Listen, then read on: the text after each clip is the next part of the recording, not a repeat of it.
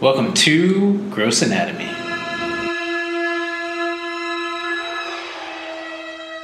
Welcome to Gross Anatomy. Thanks. Good to be here. Yeah. Where we discuss the sights, smells, and sounds of medicine and how it relates to pop culture, movies, TV, the world around us, books, and what else? Well, so much more. We're going to get into. And I'm Dr. Jason Cohen. And I'm Lauren Taylor, and we have a special guest today. Special guest, my friend and colleague, Dr. Noah Kraft, who we have on for absolutely zero reason whatsoever. But what led me into we don't have any real format for this, even though Lauren tries to have a format, and she always gives me an outline, and then I deviate and always screw things up, basically. But what prompted me to think about having you, especially this week, as our guest, Dr. Kraft. What are you drinking, by the way? This is a Scotch and soda with a twist of lime. Is it really? Yeah. Nice. It's 5:45 somewhere. No, it's okay. It looks very refreshing. Thank you. Nice. It's the mason jar that gives it that wholesome farm fresh. Like the mason jar. Yeah. Right. Unfortunately, I'm not drinking Kahlua and cream. It's just an iced coffee. So, but you're a dermatologist. Is why and how you're a doctor, correct? That is correct. Clinically, I'm a dermatologist. Yeah. Right. But yet you're a business guy. You're a dermatologist. You're a business guy, and you're a science guy. You're a research guy. You're like a triple threat, basically. Well, yeah. Right. And you're a PhD, right? So you're a double doctor. Double doctor. And I'm also a reverend. It's a well-kept secret about myself. I've married several people, so... So you mean you have multiple spouses? No, I haven't married just but the one wife so far for myself. You said you've married several people. I have, as the reverend, the officiant. That's awesome. How many people have you wed? I believe 2, 4, 6, 8, 4 weddings. Wow. Any funerals? No funerals. Nope. Nice. See, it's all about the pop culture. So that's a movie, 4 weddings and a funeral. Have you seen it? I've seen that back in the day. I love that movie. It's a great movie. We recently rewatched it. Hugh Grant. Have you seen it, Lauren? I have, yes. I don't think I like it as much as you, but it's pretty good. The reverend scene is probably one of the best parts of it. When he's married, when he's so nervous and he's messing up and flubbing his lines. Have you had that experience, Reverend Kraft? I believe all my weddings were perfect. I didn't botch anything. That's my recollection. But as you know, I'm a futurist, an optimist, delusional optimist at times. So I have selective memories for the positive. Good. So what came first? The chicken. Nice. Perfect. Let's see. I mean, what came first for you? Well, I would just say that, I grew up in a small town, and my only in Maine and Massachusetts, small towns, I should say. My only role model as a physician was a town doctor from the next town over, who was the only town doctor for multiple towns. Wow. So family doc, no specialist, no nothing. That was my only role model as a physician. And when I got to college, I was interested in science, and my first summer job after my freshman year was in a research lab at one of the hospitals in Rhode Island. And so it was my first exposure to medicine and science together, and I really fell in love with the combination, but it quickly reshaped my worldview of being like a small town doctor taking care of everything and everybody, to really focusing my energy on science and transforming the way we practice as physicians and bringing the two together. So ever since that first research experience, I really haven't fallen far from my core fabric as a scientist. And medicine is the practice of how I engage with humanity and the world. But science is my core being. The third thing is the entrepreneur, like being a business person. That's new to me over the last 8 years. It's an exciting form factor of how to put your energy into use. But that's a new kind of meta self for me. I think of myself as a scientist who practices as a physician to implement that science. And then now the form factor of maximal impact for society is that of an entrepreneur and a change agent through business. Wow, that sounds great. I like that whole tagline. That's really good. A lot of our listeners are I run that pre-med program that we had you as a guest. So a lot of our listeners are pre-med students. So what's interesting to me is how you went from, your experience was kind of small town, every kind of doc, and then you went, in terms of your medicine practice, total opposite direction, interestingly, into like subspecialized dermatology. Yeah, there are no dermatologists out in the countryside, I can assure you.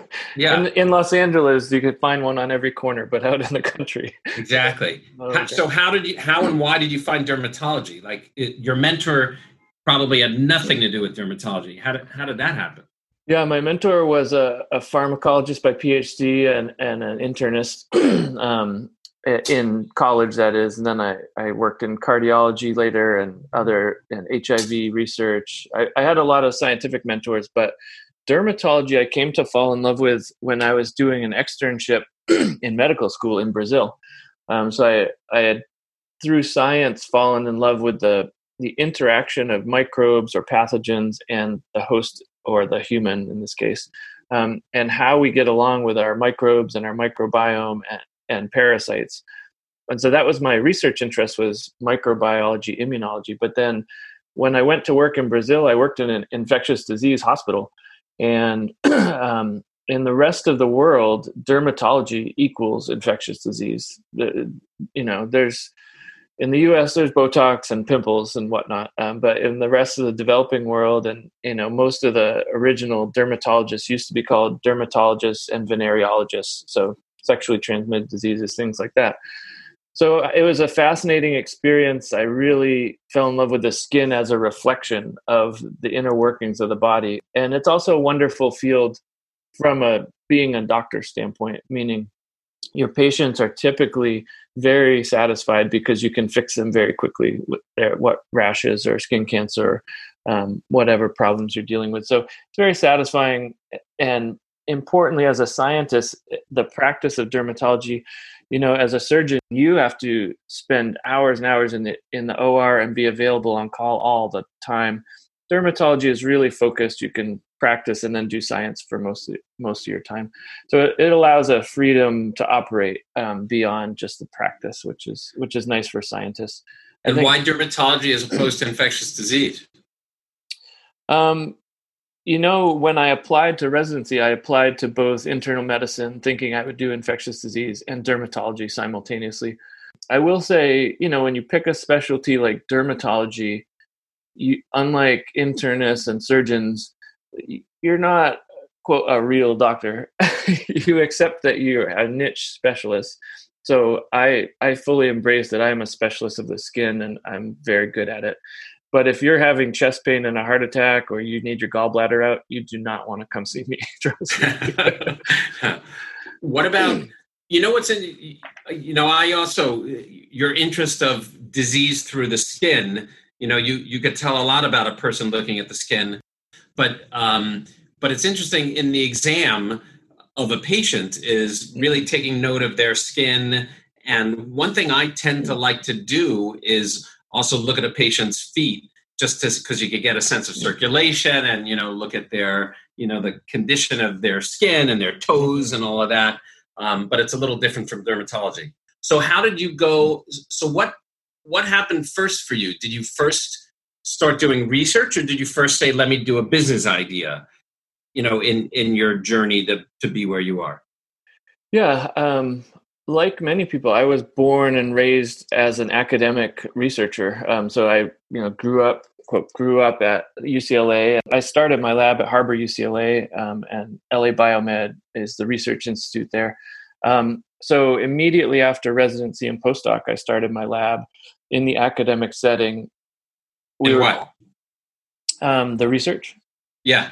The research was focused on cancer immunology or cancer immunotherapy and vaccines, and then parasite vaccines. So similar vaccine technology for cancer and parasites, believe it or not. And so we had multiple successful NIH grants and foundation grants.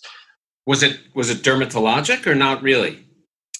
It's a great question, and it highlights how I think of the skin as really a reflection of deeper disease and processes. The cancer we worked on was melanoma, but we worked on metastatic melanoma, advanced oncology. And then the parasite I mostly focused on was Leishmaniasis, which is a skin infection, but it is the second biggest killer. Visceral Leishmaniasis, second biggest killer besides malaria. So they're both systemic diseases where. Wait, since the show is called Gross Anatomy, tell us what Leishmaniasis. How does it present? That's one of the fun ones, right? One of the good ones. Yeah. So Leishmaniasis, you get you're exposed to it by the bite of a fly in the tropics. Typically, most tropical countries have Leishmaniasis of one form or another. It's very widespread. So you're bitten by a fly. What kind of fly? Is it the sandfly? I'm trying to remember my. Nice. Is it a sandfly? Good. Yeah. Okay. So you're bitten by a fly, and that transmits the amastigote form. It's one form of it. It's a single cell protozoan, and that gets inside of your macrophages and starts to multiply. And so it multiplies within your cells like a parasite, like it is a parasite, and it multiplies. It initially. There's multiple forms of it, but the two most common are cutaneous, or skin, and visceral, or in organs. And so cutaneous Leishmaniasis, you get these horrible looking ulcers. They're basically like sores and scabs on your skin wherever you were bitten, typically, but it spreads through your lymph system, so you get multiple sores all over your body. The visceral form, you don't have any skin manifestation, and it just shows up years later in your liver, your bone marrow, your spleen, and you appear cachectic, like as if you had metastatic cancer. But when you're diagnosed, it's throughout your lymph system and your spleen and liver. So it's a deadly disease, the visceral form. Have you ever seen it in a patient? Oh, many times. I worked extensively in Colombia and Brazil and parts of Africa. So wow, you've seen both forms? Yep, absolutely. What's that, Lauren? There's no treatment. You just die. Like there's nothing that can be done. There are some treatments for visceral Leishmaniasis that aren't optimal, meaning the treatments themselves are very toxic. The most common treatment is called antimony. It's a heavy metal. It's cardiotoxic. Not great. There have been some advances recently of amphotericin is used in the United States for visceral Leishmaniasis. And amphotericin is an antifungal, also known when we were going through our training as amphoterrible, because it had such horrible side effects. The medicine itself was like a dangerous medicine that you'd worry, would in and of itself hurt the patient. And so it was referred to as amphoterrible. You remember that? Yeah, and I remember as an intern taking care of oncology patients who had fungal infections and staying up all night with them, shaking chills on amphotericin. And it really, that's the treatment for Leishmaniasis. So it's awful. It's an awful disease, and it's awful treatment. I don't know how much a lot it's of used. research in it. I don't think amphotericin is used that much anymore, is it? For fungal in general.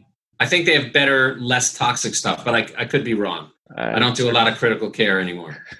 I stay out of the hospital mostly. Yeah, exactly. So initially I ran an academic research lab. We're very successful with government funding, foundation funding. We had, I've published over 50 papers and multiple patents. It was a really exciting time. I loved being an academic researcher. You loved doing research. You loved, love it. Doing trials and studies. You like that. I especially love the bench science and translational science, but clinical studies. I'm jealous. I never was able to do that. I don't know. I think it's maybe I didn't have patience, right? You need a certain amount of patience to set it up, to do it, to tolerate it not working, to not getting the results and do it. I don't think I had that, right? Yeah, I think, when I talk to young people about a future of being a scientist, you have to have the core fabric of being an explorer and being someone willing to run into dead ends and things that don't work. You're often in a dark room. You don't know where the edges of the room are. You're at the frontiers of knowledge. And when you're exploring, often you're out at sea alone. And so you have to be patient. But when you come upon an incredible new island of knowledge and you're the only person that's ever been on that island, it's an amazing experience. And from a societal standpoint, I always reflect back to think, what a wonderful society we've built that allows people to be scientists as a career, to explore just knowledge, and that's your actual job. There are manifestations for society, but credit our world and the countries we built that allow people to be scientists for a living. So you said you were working on vaccines, right? Yeah. So do you, I know I'm kind of going somewhere else, but as someone who's worked on vaccines, are you like, oh, I could make the COVID vaccine in no time. I could do this. No. No. But it's interesting. We could skip ahead later to what I'm doing now. And one of the companies I'm an advisor for is it's called Next Generation AI, and it's focused on human-like reasoning at scale. So getting the computer to compile all knowledge bases and solve problems for us like a human brain does, truly reasoning. And so one of the last few months, our company's been focused on really trying to help all the people developing vaccines and treatments for COVID understand what they're going to do, and having the computer help them figure that out. The human mind is powerful, but we can only process like 7 to 9 concepts at once. But for example, our current knowledge network of just one project we're working on right now considers 180,000 concepts simultaneously. I think I taught it that. Yeah, exactly. Yeah. So it's fascinating because my background in vaccine development, the companies trying to develop them, I speak their language, I know what they're doing, but to make the decisions around which antigens to use and which patients to give them to, that is some hard decision making, and having a computer help you is fascinating. So my background in vaccines is helpful, but I can't say I could easily come up with a vaccine right now. Well, since it's hard to not talk about COVID, Corona, and we're leading into it a little bit, there are people who, I have 2 questions. The optimists say we may have a vaccine by November. What are your thoughts about that? Even though that's by no means what I wanted to talk about today. 2, or B, is there are people who are saying, oh yeah, even if they come up with a vaccine, how are we going to know it's not going to turn us into zombies like the movie I Am Legend and have major side effects? What are your thoughts on both of those things? Yeah. So I'm in the optimist camp. Sometime between November and January, we will probably have hundreds of millions of doses of vaccines. One of the amazing things about this pandemic and government and institutional responses, for the first time, we're betting on manufacturing and R&D at the same time. So what that means is companies building vaccines that we think work based on the immunology, we're simultaneously paying billions of dollars to manufacturing them, hoping that they actually work. So I'm confident we won't be putting those vaccines into lots of people until we know they work. So after phase 3 trials. But which ones of them will work, how effective they'll be, it's not like it's going to be a panacea and wipe everything out. But I certainly hope it'll keep people from dying is the main impact of the vaccines. One thing, and I could be wrong, one thing I think is happening more than ever now is a real collaboration between scientists because of this vaccine. Is that true? Or is that just my imagination of things? No, it's experientially true personally, and then observationally from the news. But to give you one example, the company I was referring to before is called ThinkingNodeLife.ai. And we put together this incredible collaboration over the past 2 weeks between 3 massive research institutions, internationally recognized scientists and clinicians that had never worked before. And all it took was a few emails to say, we've got this incredible AI, you have this incredible sequencing analytics, you have the clinical patients and expertise, let's do something. There was no hemming and hawing. People were just like, "Yep, let's do it." And that didn't happen before. It used to take a lot of arm twisting. And well, it also took a pandemic. Yeah, well, there's that. Right. So since you're talking about AI, which is another topic I kind of wanted to hit on, so that's something that you're involved in, and that was something that you did with your dermatology. You started a dermatology AI kind of company, right? No. The first companies that we started, you're back after I left academia, you mean? Your dermatology company is something that could, you tell me, what is it?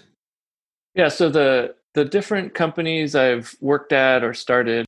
So the first one that I helped start, I wasn't one of the founders, but part of the founding team, is called Direct Derm. And Direct Derm is a teledermatology company focused on taking care of the underserved populations of the country, in California in particular. So that was ahead of its time. It's now one of the largest teledermatology companies.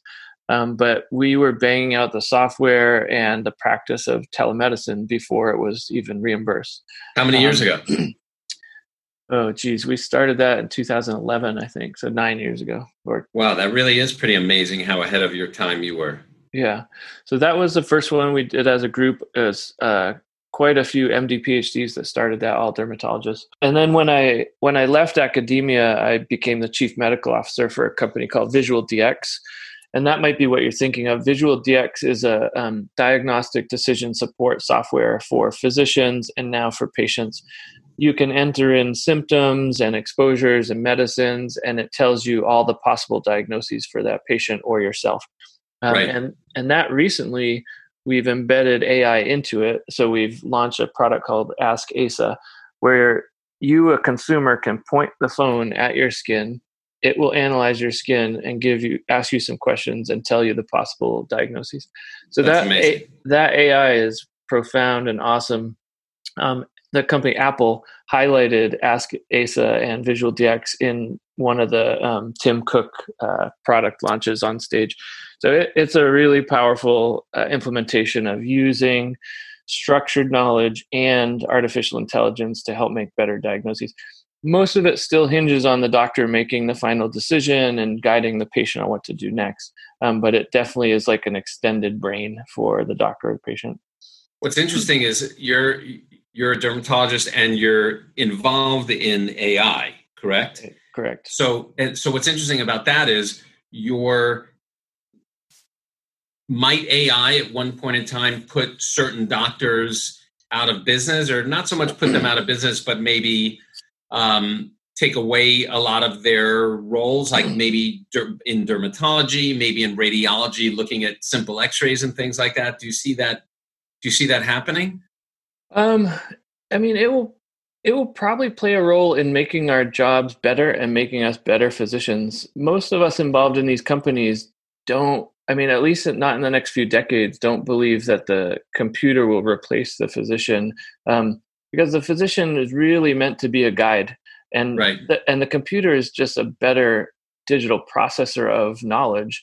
But you're, as a care provider and a kind of psychological counsel to the patient making these decisions, there's an incredible role for understanding the implications of what the decisions mean.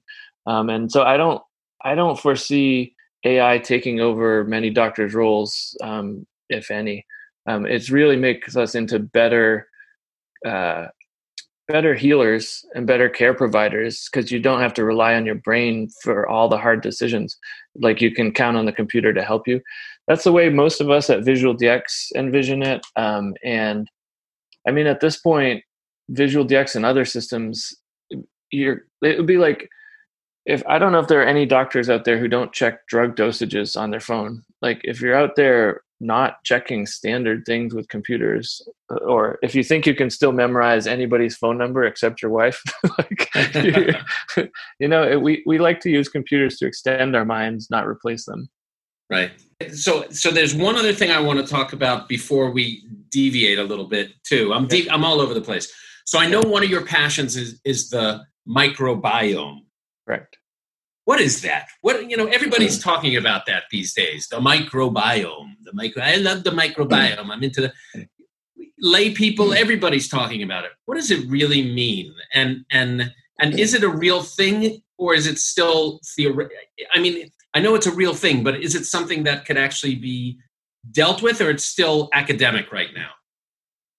Yeah, no, it is so real and so profoundly important to human life and animal life in general. I don't want to get too expansive in philosophy, but it is the microbes are the original organisms that populated the planet and climbed out of the sea.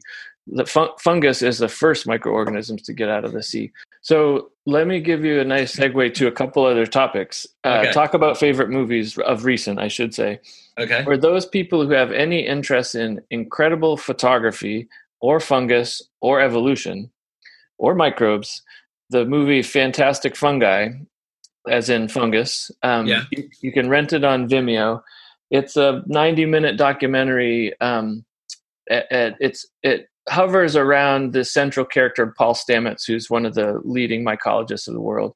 But it talks about the coevolution of fungus or fungi as critically important to plant life, animal life, and kind of our coexistence on the planet. It briefly touches on psychedelic properties of mycology and fungus as well. But which is where I want to head later. We will. Okay. But in general, the film is an incredible documentary about how fungus was the first organism to come out of the ocean. It provides all of the enzymes that break down everything on the planet to turn everything into soil. And critically important, fungus is the largest organism ever discovered on the planet. So they discovered some fungus that are 3 miles long in the forests of Oregon. And fungus is the way that trees communicate with their offspring, share nutrients between trees, talk to each other, and basically communicate through the forest floor. There are insects that live on the fungus underneath the forest floor. It is a wild documentary. It's like Avatar. It is. It's exactly like Avatar. And even if you just like to watch time-lapse photography, it's incredible just to watch it. But okay, cool. It's a must-see movie for anyone that is interested in coevolution. Did you have anything to do with the movie? No, I just watched it. Fantastic Fungi. Okay. Yeah, and it speaks to this notion of the reason I'm bringing it up is it speaks to this notion of the microbes or the microbiome on our bodies and between plants and animals and etc. as a critical way that we've co-evolved. They were there first. They're the oldest organisms, and we have co-evolved with them. So it's not surprising that humans would interact with microbes on our body and also interact with plants and co-evolved fungi that have medicinal properties to us, either to control our microbiome or to help us with our whole organism. It's just a starting point for people interested in fungus and coevolution. But microbiome means bacteria, viruses, and fungi? What is it? Yeah, there are probably different definitions of it. The way I think of it is any microbes that tend to coexist on us or in us. And most people include viruses and phage in the microbiome. There's the virome and you can subdivide it, but generally speaking, viruses, phage, fungi, bacteria, that's the microbiome in general. If you get fringe, you can think about microscopic mites and parasites, things like that. But most people just consider bacteria, fungus, virus, and phage. And you would be interested to know there's about 10 times as many microbe cells on you and in you as human cells. So your human cells are only 1/10 of your existence. And that should tell you something about how important they are. They make all the enzymes that break down food in your gut. They control all the infections on your skin. So the healthy microbes are called the commensals. These are things that live on you and in you throughout your life. A lot of them are acquired through the vaginal canal during birth, but you can acquire them through, breastfeeding, skin-to-skin contact. And it's a fascinating story that's just unfolding for us as scientists. Another fascinating company I advise is called Symbiome. And Symbiome is focused on developing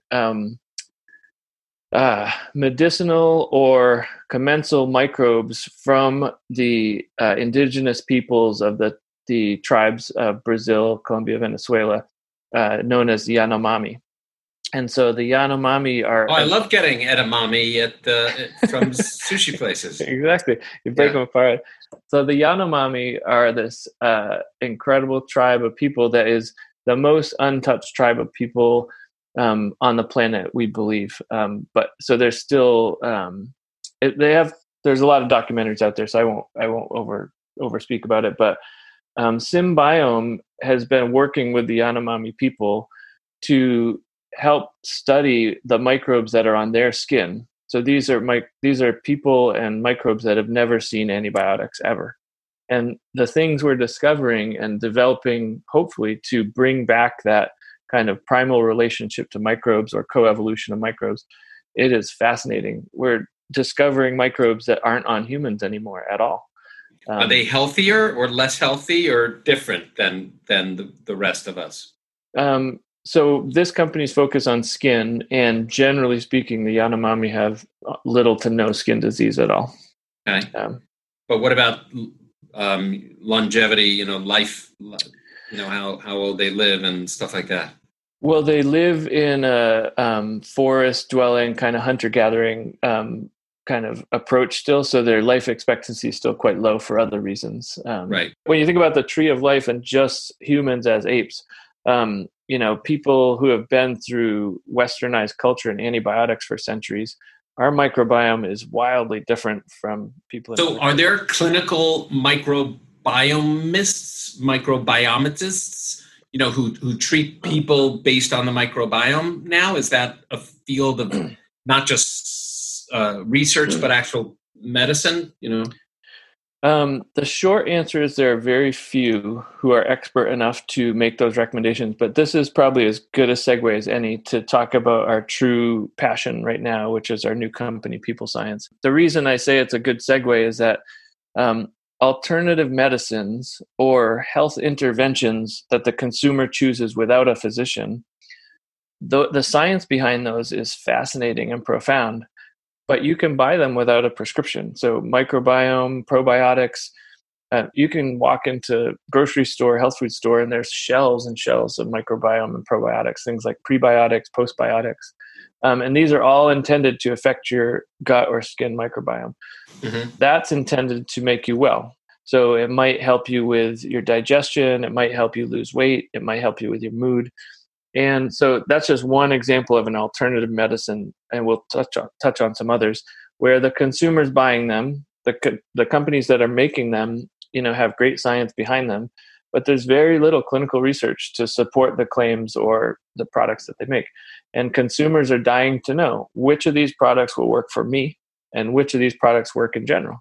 And so that's what our new company, People Science, is focused on, is helping the consumer answer that question: what works for me and what works in general for inventors of these medicines.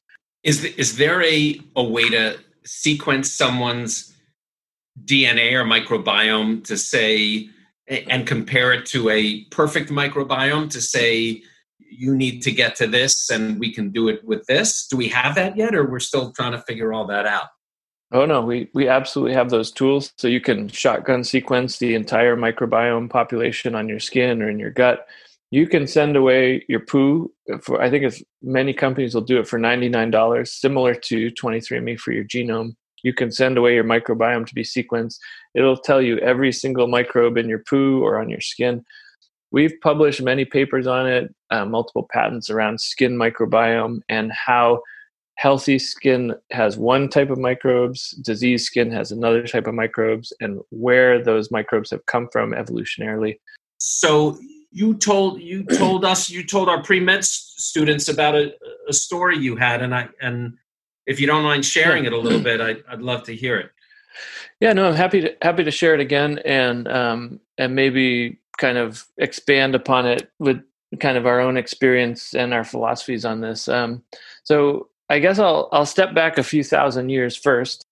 Hallucinogenic or psychedelic plants and molecules have been around for millennia.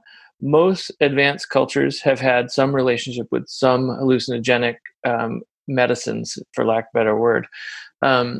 And most of them have been plant-based or fungus-based. So ayahuasca is a very complex formulation from the indigenous peoples, South America. Psilocybins and mushrooms, cannabis and cannabinoids. Almost every culture around the world has some documentation of using some of these, either as a medicine or a rite of passage. So the indigenous peoples of the Americas had different forms of peyote and things like that.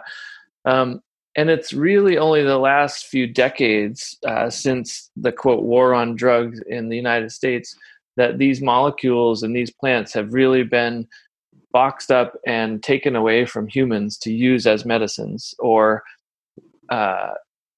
ways to advance wellness. And by wellness, you can ask, well, what is wellness? Wellness is a healthy state of mind, a healthy body. And in today's world where we're overwhelmed with technology and the stress of life and everything else, it's no wonder that you are still seeking like some form of like resetting, like, because most cultures have had that. And we're the worst culture of them all now because of technology and the intensity of life. And we have no release except this alcohol. Like, right. It's an awful drug.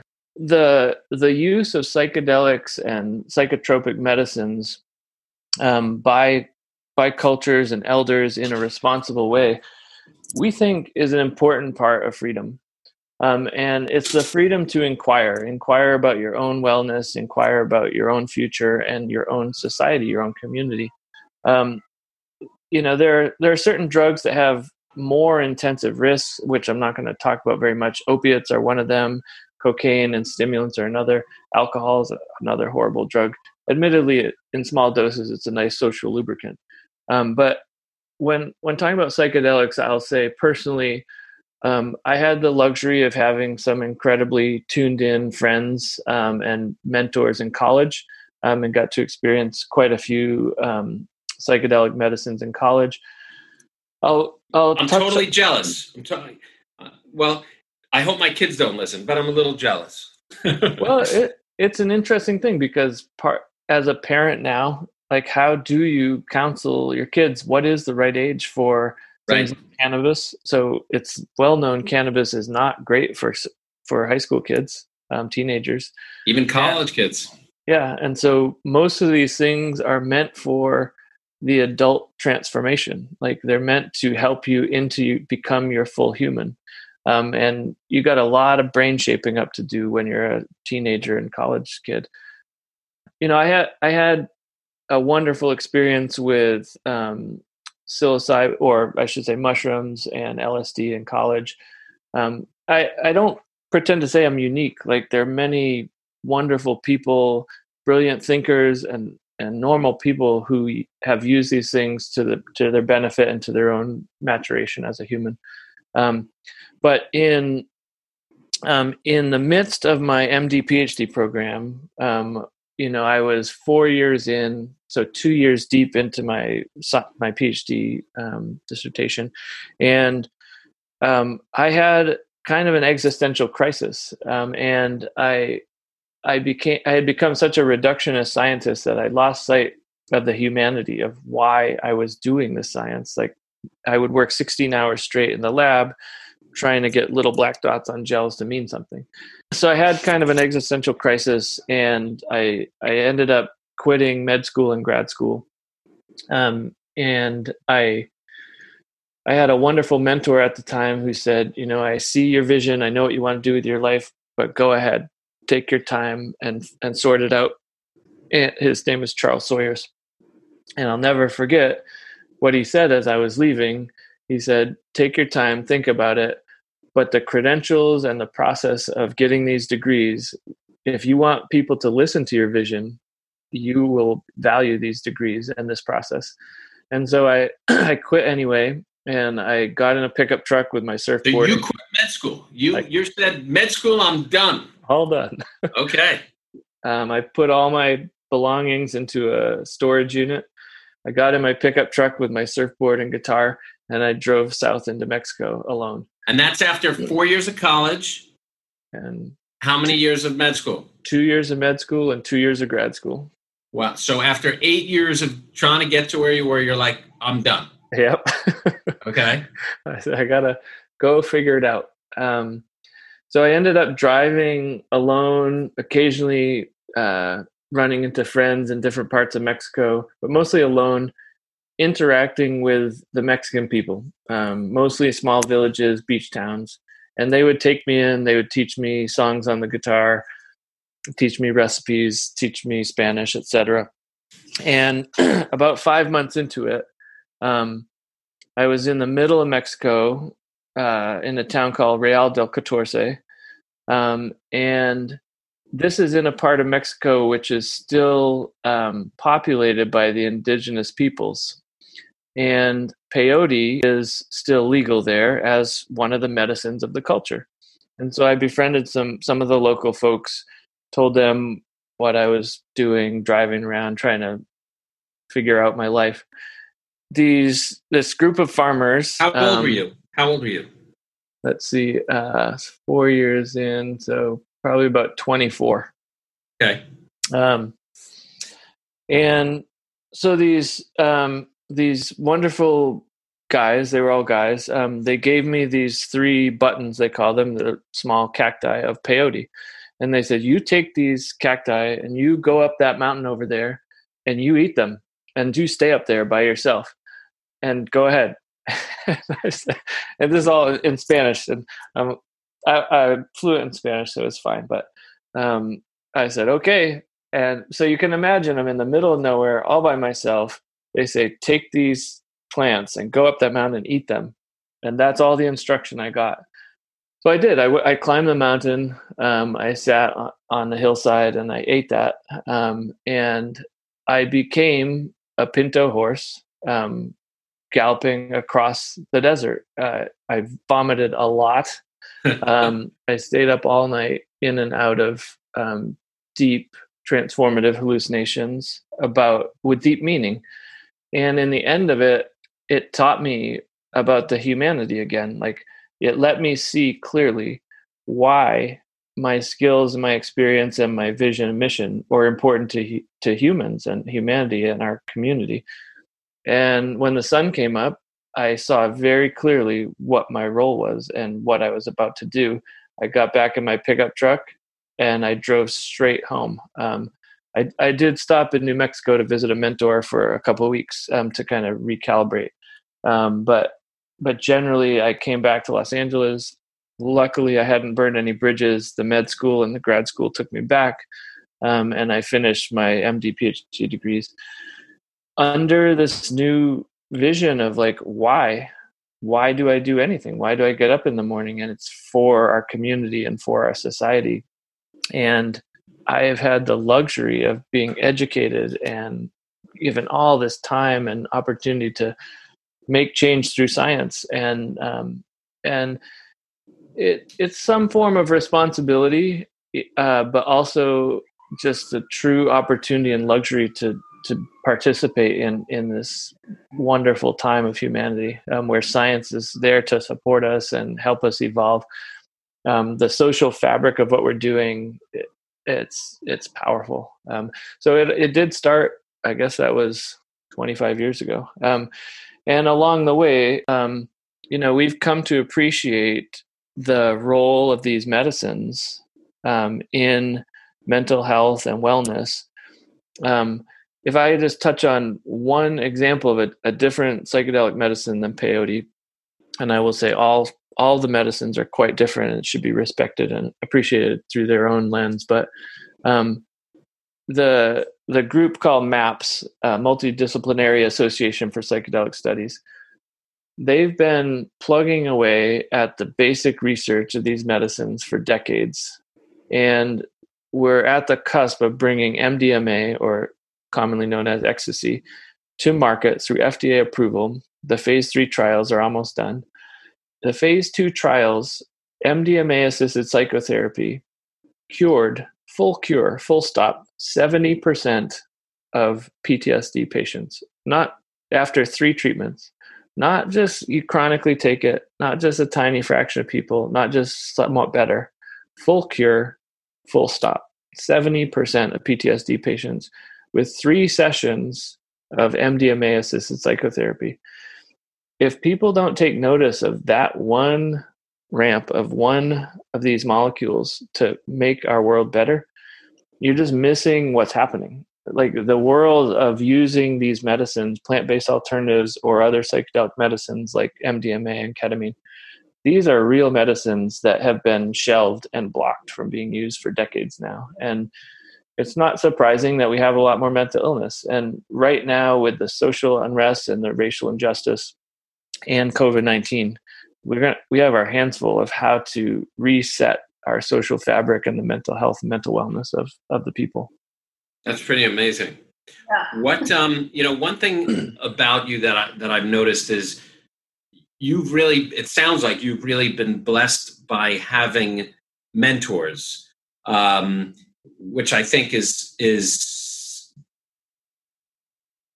I'm envious, because I feel like I've kind of, maybe I've had some mentors along the way, but I have, it's more really, and I think one of the nice things in terms of a research career is often to be successful, there's always a mentor with the mentee, kind of like, Star Wars, like the, yeah. And I think talking to a lot of different doctors through this pre-med program, I've noticed a lot of the people who have had great success have both had great mentors and then also have been mentors themselves for others. And I think listening to you talk about your journeys and everything, I definitely hear that's been amazingly helpful for your career. Yeah, I fully acknowledge and love that luxury that I've had. It's not to say you need a PhD to be a scientist. PhD stands for Doctor of Philosophy, and philosophers are known to sit around and talk about philosophy and mentor each other. Right. And that's one of the things of science is you have that opportunity to talk to each other at length and learn from each other. In the trenches of the hospital, it's more of an apprenticeship. Your mentors are teaching you like how to do, not how to really think and how to be. But I've been mentored by world-class scientists, like Charles Sawyer's, just an incredible human. I won't be surprised if he someday wins a Nobel Prize. Jeff Miller, my last mentor in my postdoc, incredible thinker. And to teach me about form of scientific thought, but also how to manage complex relationships of academia and, how to get stuff done and think clearly. It's interesting because at the time, most of the time you don't know you're being mentored. Like the best mentor, you would never know they're doing it. But when I look back, I'm so grateful for all the mentors I've had. And to top it off, as we age and kind of realize the moments of teachings and learnings, you start to quickly realize you're really learning from everyone around you. I learned from you. I learned from Alan and my co-founders. I learned from my 2-year-old son. So the true learner is the form of the best recipient of mentorship. And maybe everyone doesn't have that kind of thoughtfulness around absorbing from everyone around you. But ultimately, if you think of any organism, we're simply a reflection of every input we've ever had. And so if you surround yourself with great people, that's hopefully the best you can be. Your philosophy is very microbiome-ish. I tend to surround myself with slime. So this was amazing. This was exactly what I wanted to do. And I am so appreciative of you coming on and talking to us and sharing that experience. I think the whole people science thing, I think we should maybe come back another time and talk about that as a part 2, if that's okay. Yeah, I'd be happy to. Yeah, because this was awesome. You're my new guru, shaman, sensei, whatever you want to. My Boda Vista, This was great. Yes, thank you for mentoring us through this. And thank you. I've learned a lot. That's it for this week. Thanks for listening to Gross Anatomy, and be sure to subscribe to our podcast so you can check out more episodes on the evolving sights, smells, and sounds of medicine. Gross Anatomy is not intended to be a substitute for professional medical advice, diagnosis, or treatment. Always seek the advice of your physician or other qualified health provider with any questions you may have regarding a medical condition.